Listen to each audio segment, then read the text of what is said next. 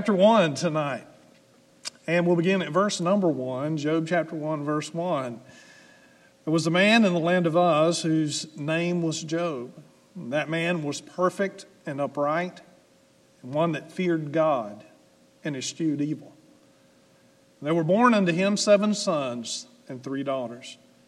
His substance also was 7,000 sheep and 3,000 camels and 500 yoke of oxen and 500 she-asses in a very great household, so that this man was the greatest of all the men of the east.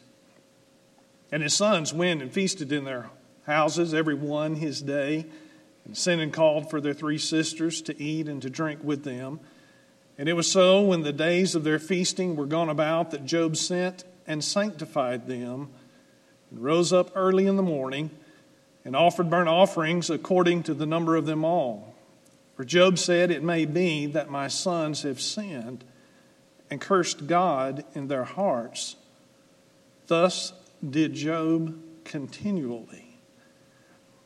In verse 6 through verse 12, it's kind of a behind-the-scenes verses that show us what was going on in heaven. Job had no idea of the conversation between the Lord and Satan, and what was being said and what was about to happen in his life.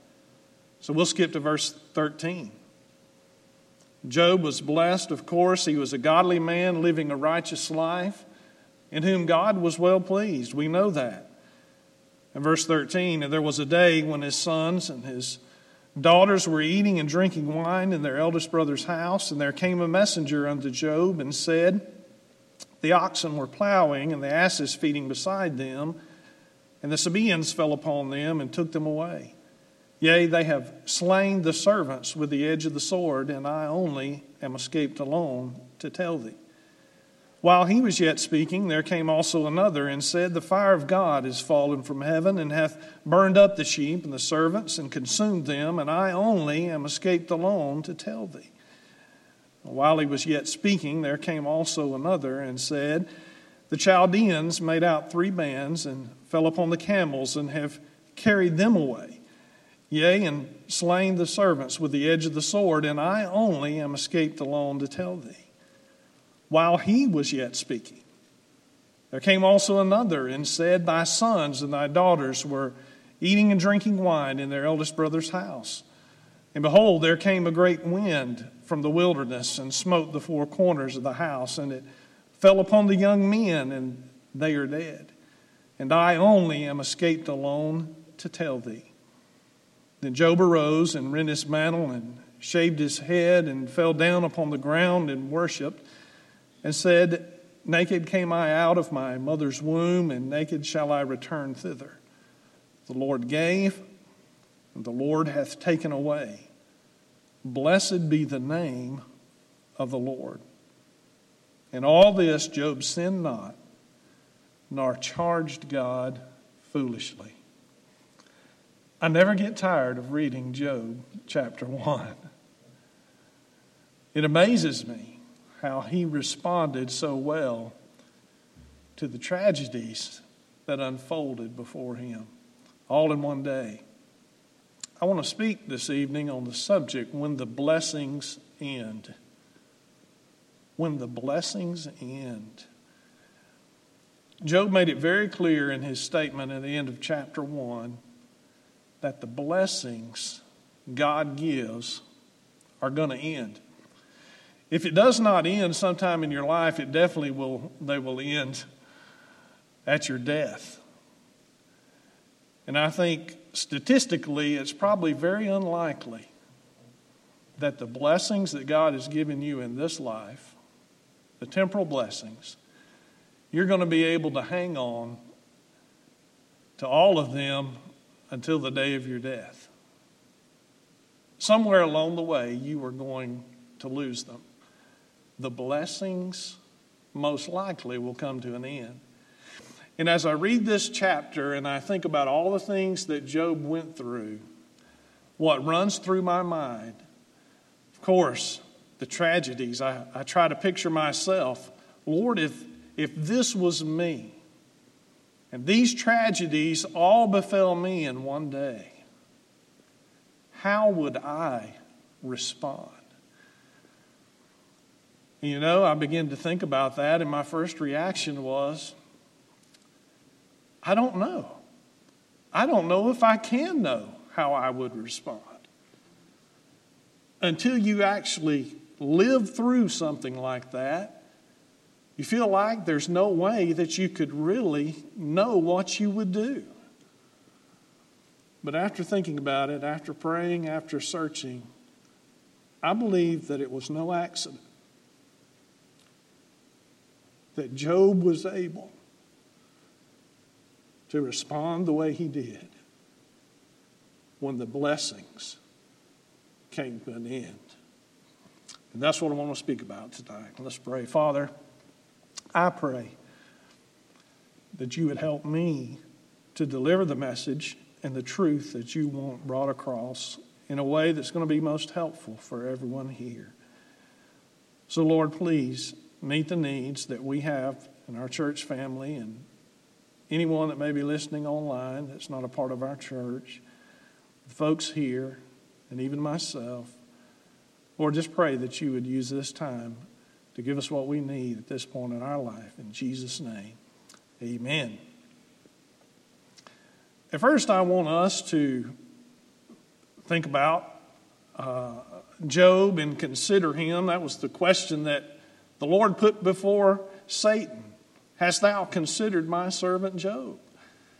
And that's what I want us to do. I have no points in this message. I don't know, preacher, have you ever preached a pointless message? I think I have too, many times. But there really is no point other than the one truth we're going to get to at the very end. And we're going to all build up toward that and lead us down this path. But as we consider Job, I want us to first of all just be reminded somewhat of Job and his blessings, what the blessings were that God had bestowed upon him. In verse number 1, 4 aspects are relayed to us in Scripture, and then again in verse number 8 and over in chapter 2 and verse 3, God himself, in speaking to Satan, reiterates these 4 characteristics of Job. He says that he is perfect. I'm going to move this out of the way right here, if that's all right. He is perfect. That word perfect just simply means that he is complete or he's undefiled. He was very mature in his character, and he was very disciplined. He was upright, which means he was straight. He was very honest in his dealings. He would shoot straight with you, and he would give you a fair deal. And he was just honest, is what we get from that word. And then we come to the fact that he feared God. This means that he was fearing, yes, as in fear, but also in a very deep respect for God. And a reverence, a reverent fear is what he had. And boy, isn't that something that we need today, is to have more reverence for God. And we see that in society, and especially, among Christian people, we would think that Christian people who name the name of God would show respect and reverence for God and the things of God, but that is not the case. We are becoming less reverent and less respectful of God and the things, and I believe that we need a good old dose of the fear of the Lord again. And we think that Job would not only just fear the Lord, but he would be training his children and teaching them how to also fear the Lord. And at a very minimum, we would see out this respect for God lived out in some way. And I think that we could see the respect for the things of God, and we ought to see that. And I know that when I was brought up, that I was taught to respect the things of God, and the house of God was respected. And I must just mention that as a child, I was not allowed to run in church. I got several whippings because I was not allowed to run in church, and I was treating the house of God disrespectfully. And I was made to sit out in church as a child and made to sit there and behave. And we didn't have children's churches and those kind of things. And I'm not opposed to those things, but I am opposed to not teaching your child to respect the house of God, because it represents God. And we need some more of that today, some respect for God and His house and His Word and His man. And one thing that bothers me is when people call their pastor by the first name without a brother in front of it, or without pastor. And hey, you get very flippant. Hey, I know that he is just a man, but he is a representative of God. He's got the call of God upon his life, and we can at least show enough respect, if it's not for the man, for the position that he holds and for the God that he represents. We ought to not just be casual in how we address those things. It's showing respect. And the Bible says that not only did he fear God, but he also eschewed evil, which simply means that he avoided anything that was evil or sinful and wrong. He would shun it. He anticipated where it would be, and he would go around it. He was very diligent, evidently, because it was mentioned that he eschewed evil. He was very diligent in avoiding sin and staying away from things that were wrong, that would break God's heart. Man, what a guy. What a godly man. For God to confirm that these characteristics were true of him. But not only that, in verses 4 and 5, I see how he was very much dedicated to his family. And may I say, that's what a godly man does. And I know this is Father's Day, and a few things about fathers just come to my mind as I read this passage. And as the preacher mentioned this morning, Job was a godly man and a great example of a father. Pay attention to verse 4 and 5. God did not just put that in there as extra stuff for us to know. He wants us to learn something from it. There's a reason why he put it in there. And he described their family as they would gather together and feast. I can picture my family. We did that as on holidays. We're able to come together many times for different holidays, Thanksgiving, Christmas, and throughout the year. We may have times where we gather as a family and get together, and that's something similar to what they were doing here in verse 4. And in verse 5, I want you to pay attention to it. It says, "And it was so when the days of their feasting were gone about that Job sent and sanctified them and rose up early in the morning and offered burnt offerings according to the number of them all. For Job said, It may be that my sons have sinned and cursed God in their hearts. Thus did Job continually." Job made 10 separate sacrifices after this feast was over. He was very concerned about the spiritual welfare of his children. Boy, that's what godly men do. More important than having substance, more important than what gifts they may have, more important than the comforts of life, a godly man is very concerned about the spiritual condition of his children and of his family. And Job was. He had to get up very early and prepare the altar and get the sacrifices there on 10 different animals that he was going to be sacrificing on behalf of his children. And he did that. Job's knowledge of God, and especially of God's judgment for sin, drove him to intercede for his children before God. Boy, let me ask you fathers that are there, how often, how much is that a burden on your heart? To intercede for the spiritual condition of your children and of your wife and of your family. That's the responsibility that God has placed upon the husband and his home. And Job carries out that very diligently. What an example. May we be more concerned for the spiritual needs of our family. And maybe we be more aware of the spiritual dangers that are lurking out there that would attack. And God gives the man in the home the perception to know and see these things for his family. And if we are walking with God, God will say, hey, you better not allow this. You better not do this. And children who are watching, and you have a dad who is spiritual and who prays and who loves you and cares for you.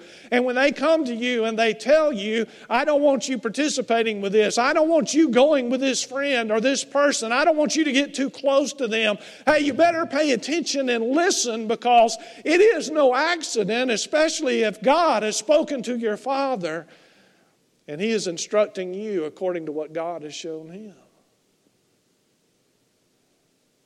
You better not take that lightly. we see the blessings that Job has, the family, the 7 sons and 3 daughters, the blessings of substance that we described in verse 3, 7,000 sheep and 3,000 camels and 500 yoke of oxen. And it goes on to describe it, and it says a very great household. So much so that he was, as far as substance was concerned, he was the greatest of all the men of the East. He was blessed with substance by God. But yet his main concern for his family was their spiritual condition. There's one other blessing that Job enjoyed that it's not listed in the first 5 verses. It's actually shown to us down in verse 10 in the conversation that God and Satan had with one another. And when God asked Satan if he had considered his servant Job, that there was none like him in the earth, a perfect and upright man, one that feared God and eschewed evil, Satan's reply was, doth Job fear God for naught? And notice this in verse 10, hast not thou made an hedge about him, and about his house, and about all that he hath on every side?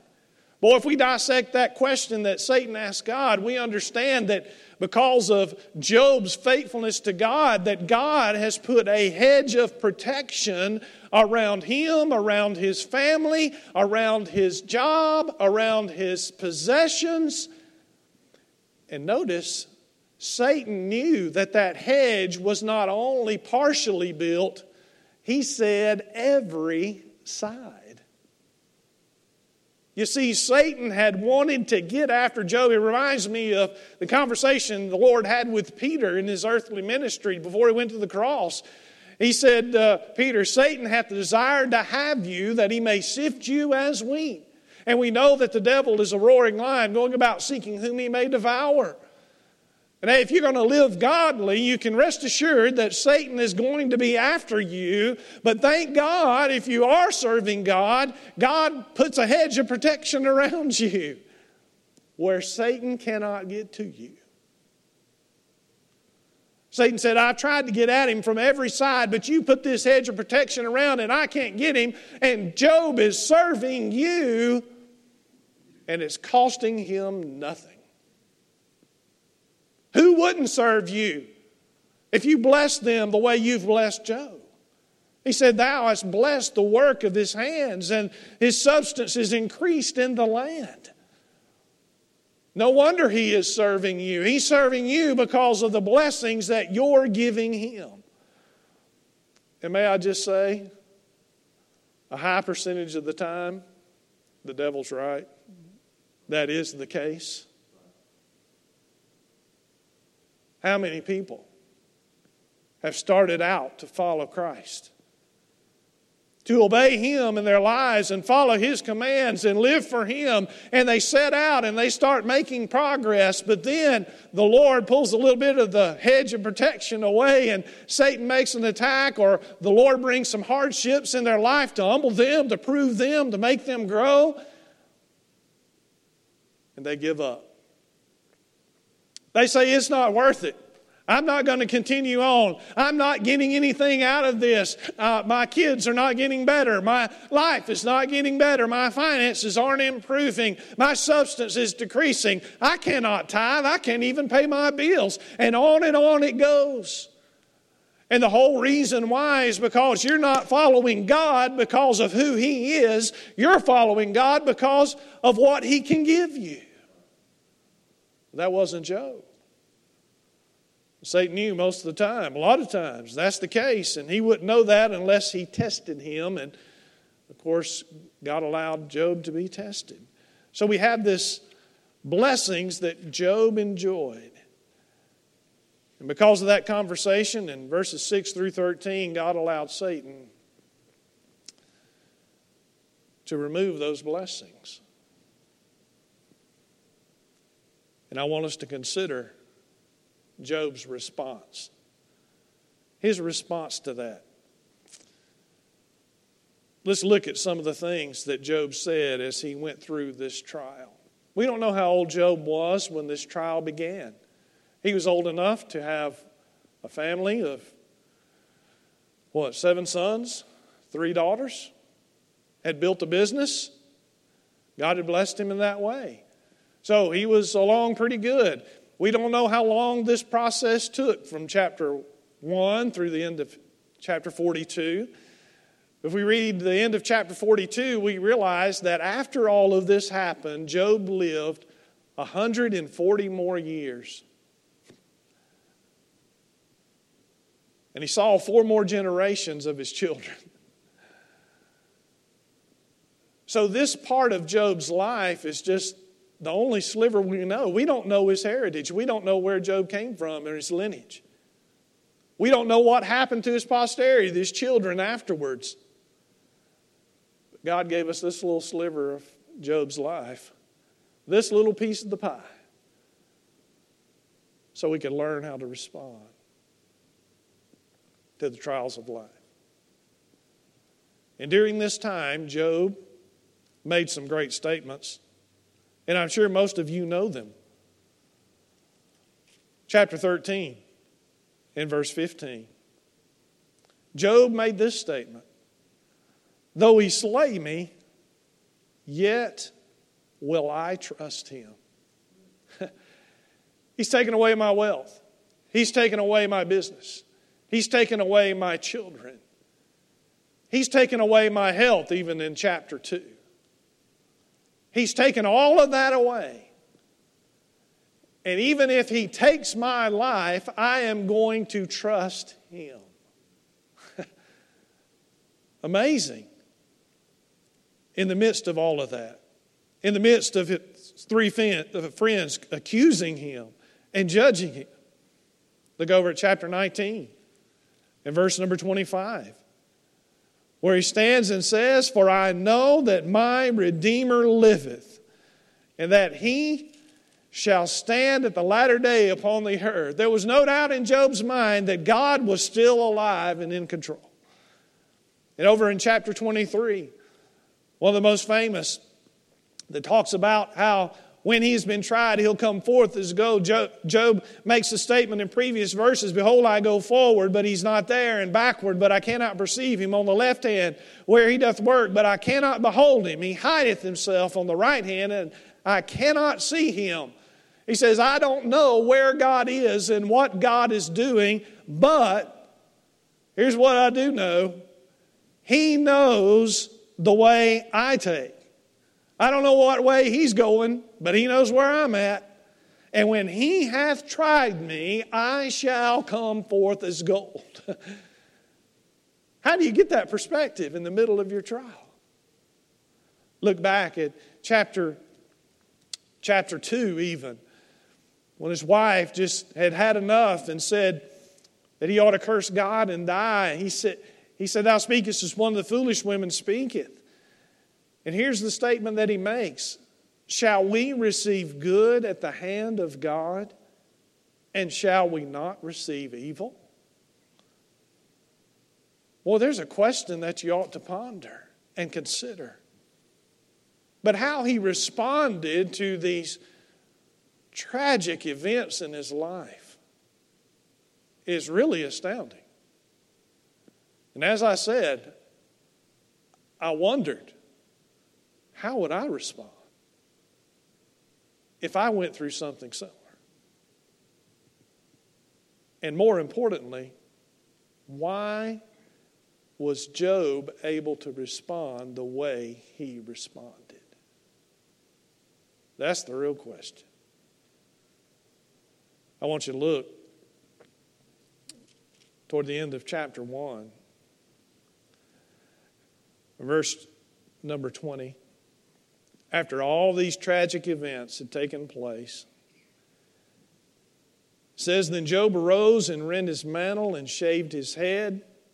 This is just a custom way during their time that they would show grief. Just as our society may wear black or put a black wreath on the door or something similar to that. It was a custom of how you showed grief and of tragic events that happened to you and your family. And so this is what he was doing. But then I'm okay with that. But then I see this part. The preacher alluded to it this morning. And fell down upon the ground and worshiped. And I had to stop again and say, is that what I would have done?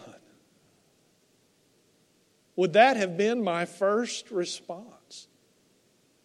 To fall down upon the ground and to worship. And immediately, verse 21, here's what he speaks. He hasn't spoken yet, but now he speaks. And he makes that famous statement for us as Christians.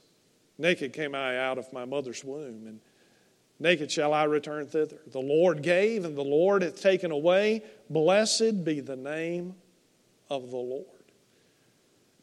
And I realized that it was in the place of worship that Job was able to get the perspective he needed for the trials that God was putting him through and allowing to happen in his life. Yes, it was that place of worship that Job was able to find grace. It was in that place of worship that Job was able to find courage to face what he had to face. It was in that place of worship that he found wisdom from God on what steps to take and what to do. It was in that place of worship that he got guidance that he needed. We need that place of worship.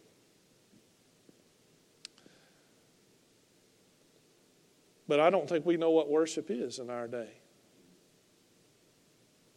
I think a lot of the evangelical Christian crowd has destroyed, or at least muddied the waters of what worship really means. And if I were to ask you what worship was, you could probably come up with some type of definition. If you had not studied in the Scripture, you probably couldn't give a biblical definition. But as we look at the biblical definition of worship, let me just ask you, we met for church today, and it's often referred to as a worship service, and I want to ask, did you worship God today? And you say, oh yeah, we worship God today. Okay, tell me exactly where in the service that you worshiped God. Well, it wasn't any one particular moment, it was just the whole experience of it all. And that answer right there tells me you do not know the biblical definition of worship. I'm not against calling it a worship service, but I want us to know what that word worship means in the Bible, and we don't have time to get into it. But I challenge you to go study, find out what it means. Because if you don't have that place of worship, you're never going to get God's perspective on what He's putting you through and the trials in your life. Notice, he said, and he goes a step further. He says, the Lord hath taken away. Now, wait a minute, I thought Satan was doing this.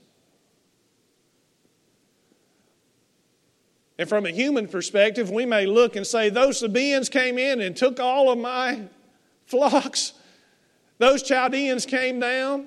There was some crazy natural disaster that took place and wiped out my kid's house, and it all fell on them. These were things that were out of our control. But no, Job did not say a natural disaster took his children. He didn't say it was the Chaldeans' fault or the Sabaeans' fault. He didn't get bitter toward them. He said, the Lord hath taken away.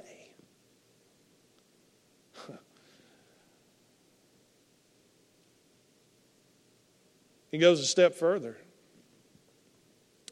It says, blessed be the name of the Lord. The word blessed is used many times in the Old Testament. The word blessed there means to kneel. It means to kneel, to physically kneel down. Bless the Lord. Psalm 95:6, "O come, let us worship and bow down. Let us kneel before the Lord our Maker." It means to kneel before God as an act of adoration. Many psalms contain it and says, "Bless the Lord." Psalm 103, "Bless the Lord, O my soul, and all that is within me. Bless His holy name. Bless the Lord, O my soul, and forget not all His benefits." Job was able to bless the Lord. What started all this with Job? Was it more than just having a place of worship that got him through it? You know, I began as I read this, and what triggered this whole message was back up in verse number 8, and I want to show you, and we're almost done. Verse number 8. In the conversation between God and Satan, the Lord said unto Satan, "Hast thou considered my servant Job, that there's none like him in the earth?" And I began to wonder, what was it about Job that got God's attention? Well, I thought, he knew his character and he was going to make it through these trials just fine. But what was it about Job? He hadn't even faced a trial. He hadn't gone through any hardship yet. He was enjoying the blessings of God, but yet God knew that Job was going to make it through any trial that could be put upon him and respond in the right way. And I realized what it was. You know, we look at Job, and even in James chapter 5, the only place Job's mentioned in the New Testament, he's identified as an example of patience in the midst of great suffering. And we stand in awe of Job and how he remained faithful to God through those difficult times. But I believe what caught God's attention was not the fact that he had foreknowledge of what Job was going to do when he faced the trial. I think what impressed God and got God's attention was how Job responded to the blessings that God had given him. You say, he responded to the blessings. What are you talking about? Turn to Deuteronomy chapter 8. Deuteronomy chapter 8. Book of Deuteronomy chapter 8. The children of Israel are getting ready to go into the promised land. They had been 400 plus years in captivity, and God had brought them out. They had spent 40 years wandering around in the wilderness. And all they have heard for these 440 years was about a deliverer and about a promised land, a land flowing with milk and honey. And now they are on the verge of actually going into it. And they're getting their final instructions. Chapter 9, they actually are fixing to cross over Jordan, but in chapter 8 is mostly some warnings that God's given them. Did you ever think that you were going to have some warnings about the blessings that God gives? Hey, haven't you seen it happen in life? That people go through great trials of affliction and they endure and they go on and they finally make it to success, only to have success be their downfall. It happens spiritually. To where someone struggles and makes it and goes and has the blessings of God upon their life, and it is those blessings that become their spiritual downfall. Well, God is warning His children that when we go into the promised land, there's some things you better be aware of. And tells them how they are to prevent that from happening. Verse number 6, he says, Deuteronomy 8:6, "Therefore thou shalt keep the commandment of the Lord thy God to walk in His ways and to fear Him, for the Lord thy God bringeth thee into a good land, a land of brooks, of water, of fountains and depths." Boy, they had no water at one time. They knew what it was like to be thirsty. They knew what it was like to go without. A land of wheat and barley and vines. And they knew what it was to be hungry and to go without food and not knowing where their next meal was going to come from. God miraculously supplied. In verse 9 it says, a land wherein thou shalt eat bread without scarceness. Thou shalt not lack anything in it. Boy, that's a good land. It is the land of blessing.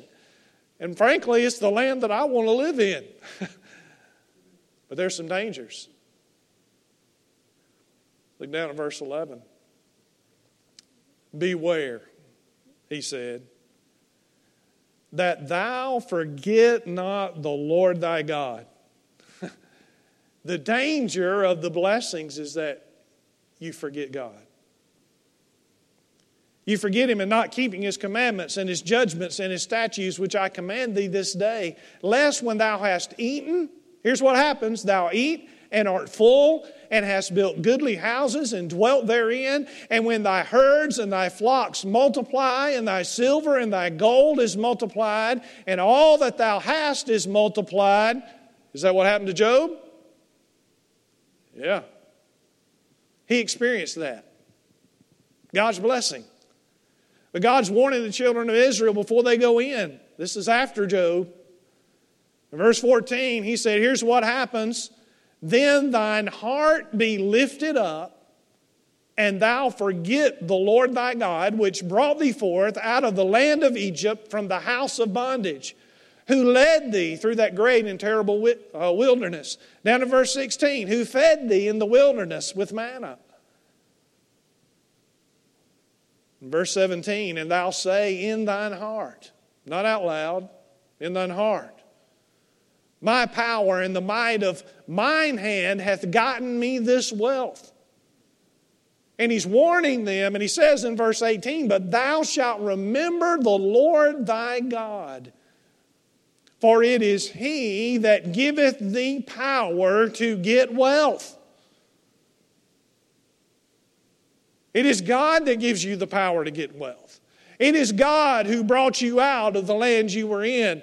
And if we, for a moment, do not do the things necessary and we don't respond properly to the blessings of God, then we are going to forget God. Our hearts are going to be lifted up, and we are going to forget that it was God that brought us out. It was God who led us. It was God who sustained us. It was God who gave us power. It was God that gave us the wisdom. It was not our wisdom that made that good business decision. It was not us who landed the sale. It was not us who got the new client. It was not us who preached the good sermon. It was not us who reached someone. It was not us that was a blessing to someone else. It was all because of the power of Almighty God. And when the blessings come, we've got to respond the right way.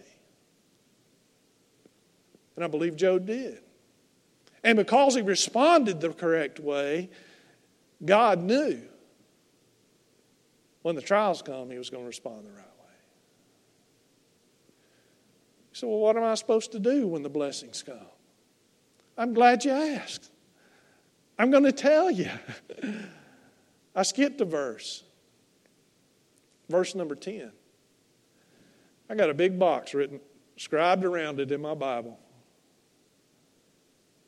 Because God tells them what they need to do so they won't forget Him.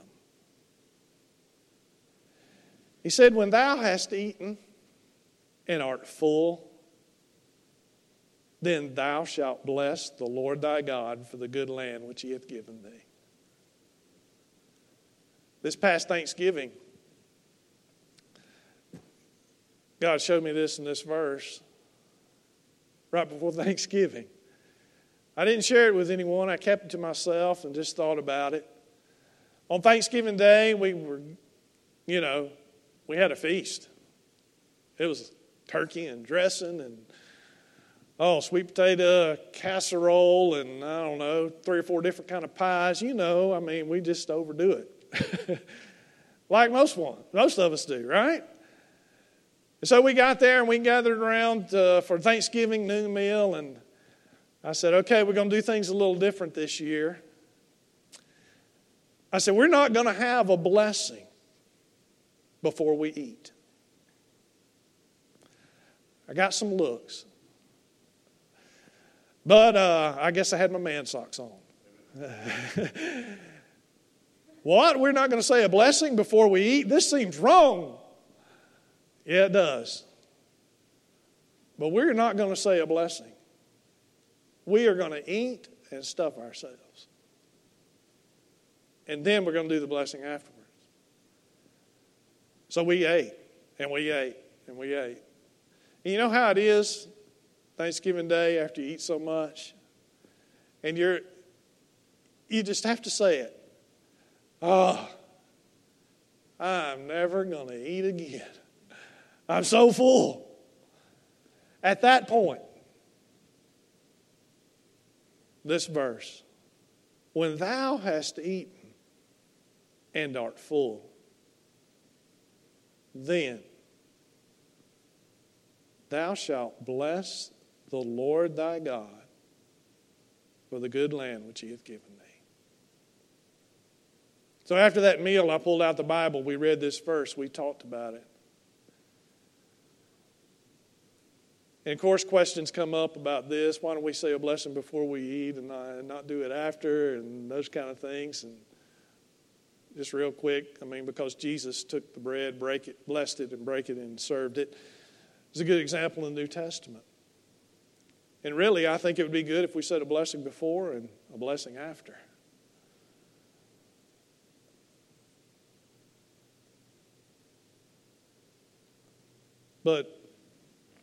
But here we see that God tells us we are to bless the Lord thy God for the blessing. We're to bless him. What does that word bless mean? Same thing it meant over there in Job chapter 1. To kneel down and give God adoration. It is to do this right here.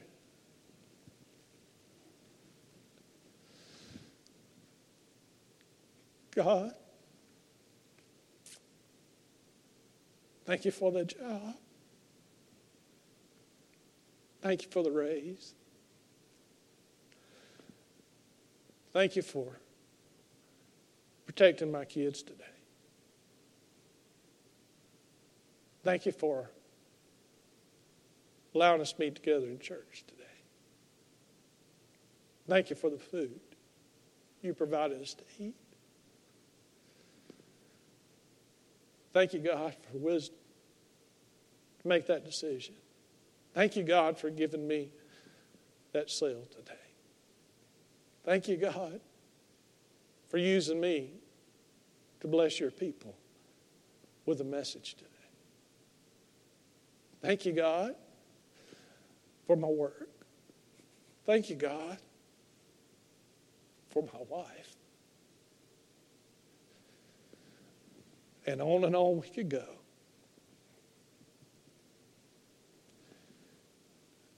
You say, well, I can tell God that while I'm standing up. And that tells me there's something wrong in here. Thine heart has been lifted up with pride. There is something about physically kneeling before God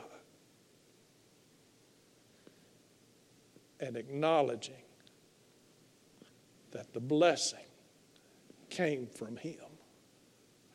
And God said it in his word that if you will do that, you will not forget him because of the blessings.